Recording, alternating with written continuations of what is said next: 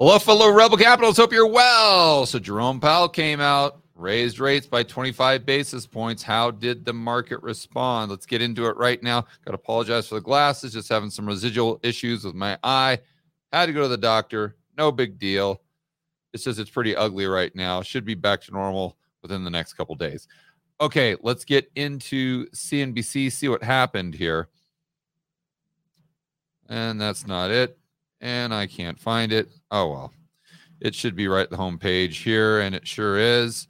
So Jerome Powell, like I said, increased rates by 25%. So this takes Fed funds target range from 4.755% to 5%, 5.25. Now, it's going to be very interesting as we go through this video to see what the bond market did in response. Because if the Fed raises rates by 25 basis points, if they have control of the bond market and interest rates, as everyone thinks they do, then we should see interest rates increase across the board, across the curve. My guess? That's not what happened, which would give us some serious signals about a potential economic recession, if not worse. All right, let's get into this here. This is kind of the running tally of what's happening. The run on Stupid Valley Bank was out of keeping with history. What? Okay. How is he saying that? We have banking failures like pretty much every year. In fact, if we have going back to 2001, I don't know if you guys recall that chart from yesterday. The years that we don't have any banking failures are actually the anomaly. Now, it is true that this 2023 has been historic, meaning that we've had a greater amount of bank failures when you with as far as the aggregate total than we had in 2008. So the value of the banks that failed is greater today than 2008. So you can't say, well, oh, George, this is never going to be like 2008. Well, you're right. It's already worse from that standpoint. So, but as far as Silicon Valley Bank going bust itself, I don't know that that's entirely out of keeping with the speed of runs through history. And he's talked about the speed of runs.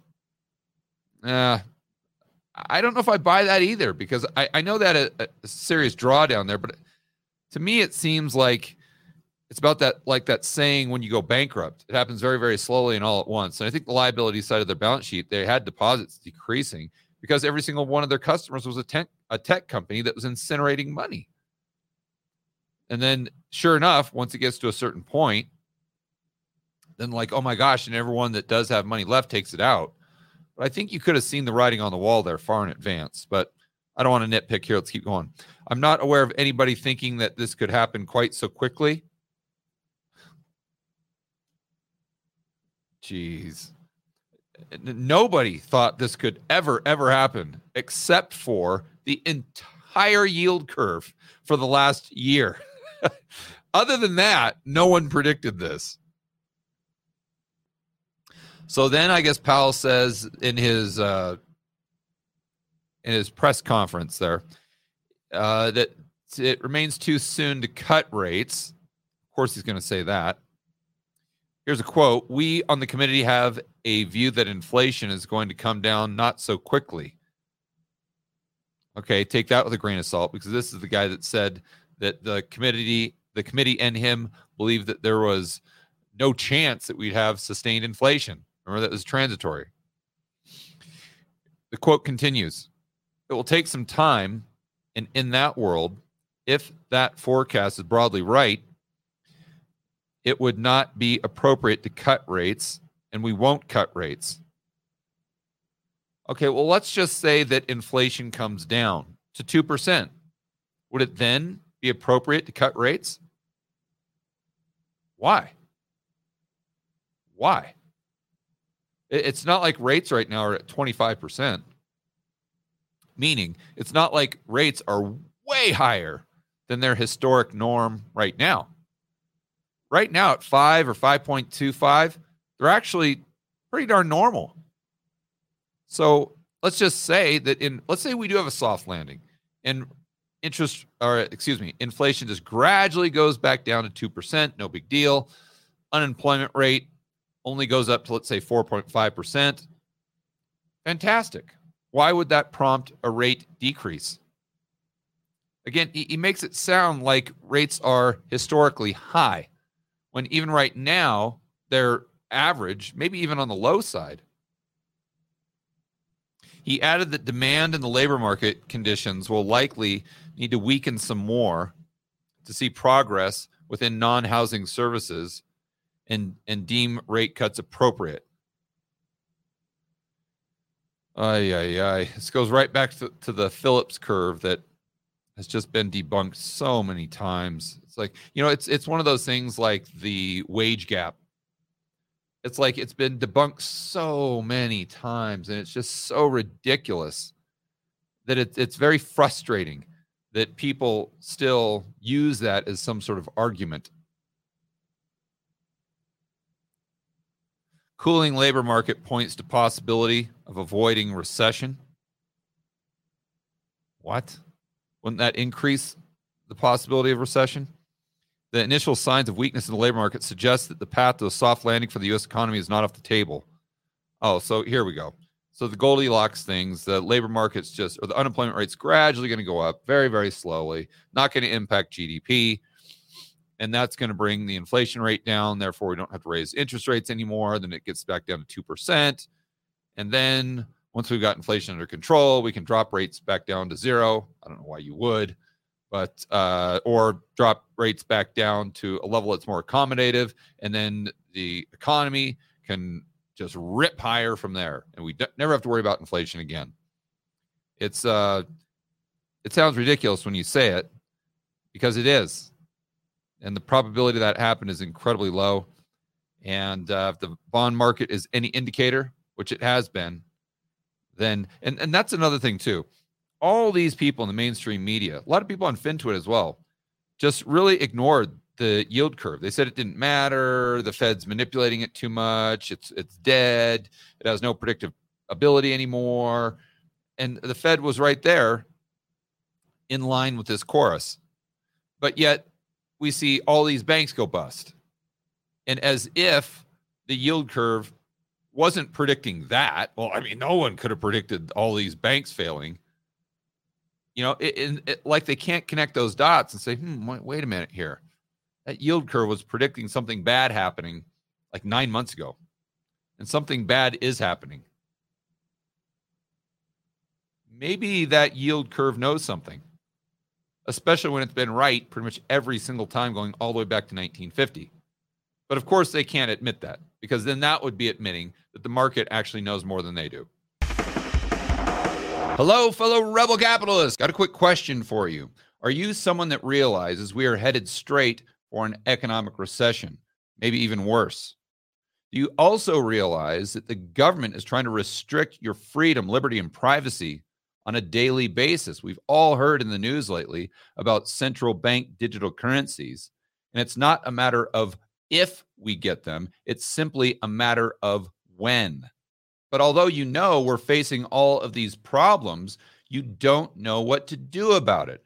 How do you protect your wealth or grow your wealth when we're dealing with a very volatile economic environment? Or how do you maintain or increase your freedom and privacy when we have this woke Orwellian government that's trying to micromanage your life? Well, fortunately, got some good news for you. I have set up an event that is focused on helping you, the rebel capitalist, find solutions to these problems. It's all set up to help you build wealth and thrive in this world of out-of-control central banks and big governments. That event is Rebel Capitalists Live. It's going to be absolutely incredible. It's in Orlando, May 12th to the 14th. We're going to have speakers like Peter Schiff, Mike Maloney, Lynn Alden, Chris McIntosh, Brent Johnson, Jeff Snyder, Robert Barnes, just to name a few. So to get more information on how you can attend this incredible event that's going to give you actionable intel that will help you prepare for the rest of 2023 and beyond, go to rebelcapitalistlive.com, and I will see you in Orlando.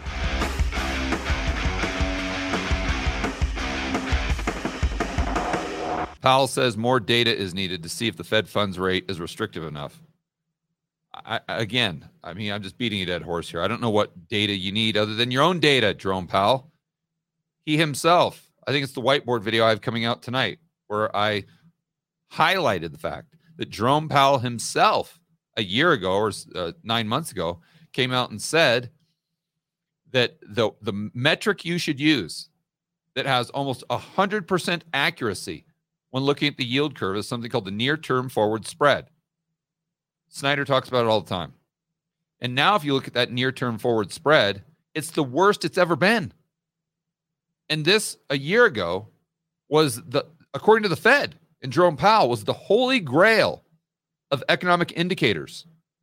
And now, for some reason, they're just completely ignoring that. And my point there is that if you just looked at this holy grail of economic indicators, according to them, it would tell them that Fed funds is already too restrictive.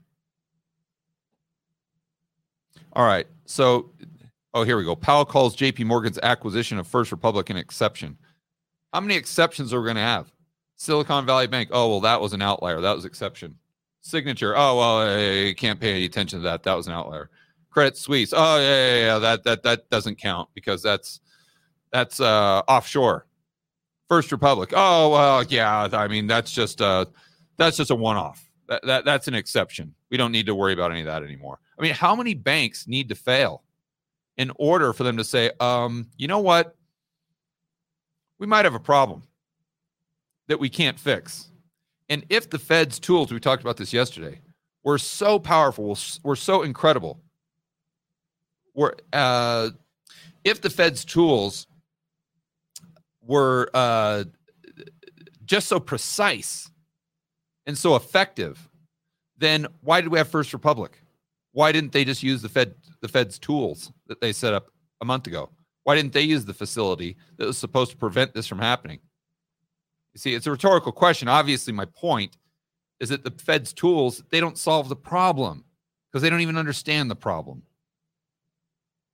All right, let's get over to the market's response to this. You guys understand.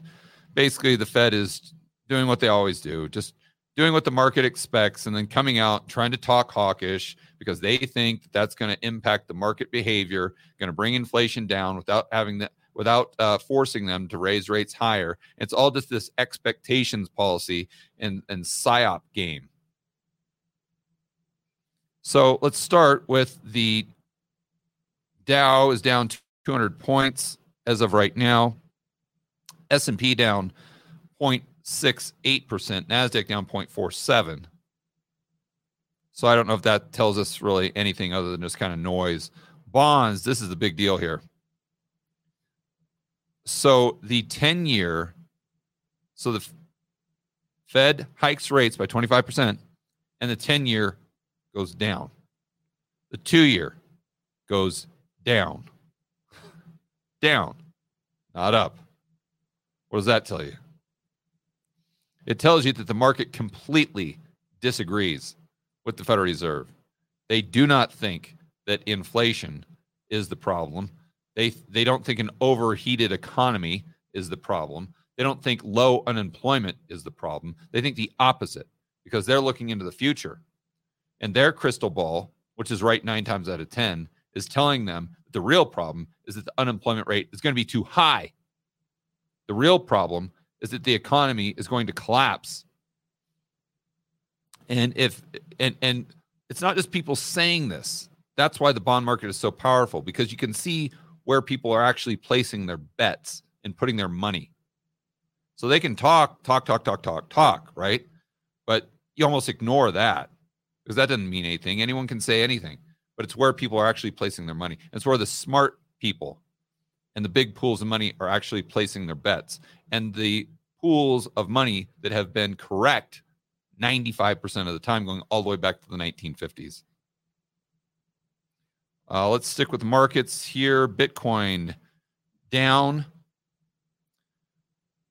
which is rather surprising. That might just be kind of noise. I guess maybe it's just because he was talking hawkish and it's trading right along with the NASDAQ.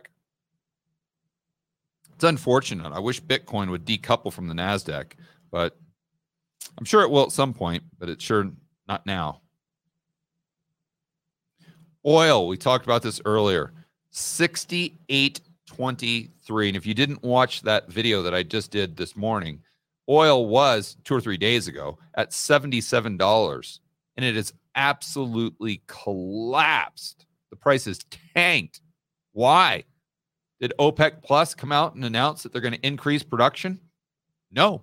The last announcement was that they were going to decrease production by over 1 million barrels a day. So what's going on? Same thing that's happening in the bond market. They say, Fed, you're increasing rates because you're worried about inflation. But what you're doing is you're just making the inevitable crash that much worse. That's why the 2-year goes down. That's why the 10-year goes down. If they wouldn't have raised rates, I'll bet you the 2-year would be a lot higher. The 10-year probably would have been a lot higher. Because, again, if they're not raising rates, that's the market saying, okay, well, we're going to have a recession, but it's not going to be as bad. The more they raise rates, then the market's like, okay, you're just making the problem worse. And if the problem's going to get worse, that means you're going to drop even faster. And that means we're going to buy the 10-year treasury. That means we're going to buy the 30-year treasury, maybe even the 2-year, to hedge the long side of our portfolio. Look at gold. Gold is up $2,035. I have no insights there. I don't know why gold would be trading higher. Maybe he signaled, I know he signaled later on in the meeting that this was likely going to be a pause. So the CNBC, the talking heads were calling it like a hawkish type pause. Maybe that's why gold up, but you'd expect Bitcoin to be up on that news as well. So I'm not sure. Maybe just some noise, but gold definitely up. I think out of all this, the big news is what's happening in the bond market and what's happening in the oil market. All right, guys, enjoy the rest of your afternoon. As always, make sure that you're standing up for freedom, liberty, free market capitalism. I'll see you in the next video.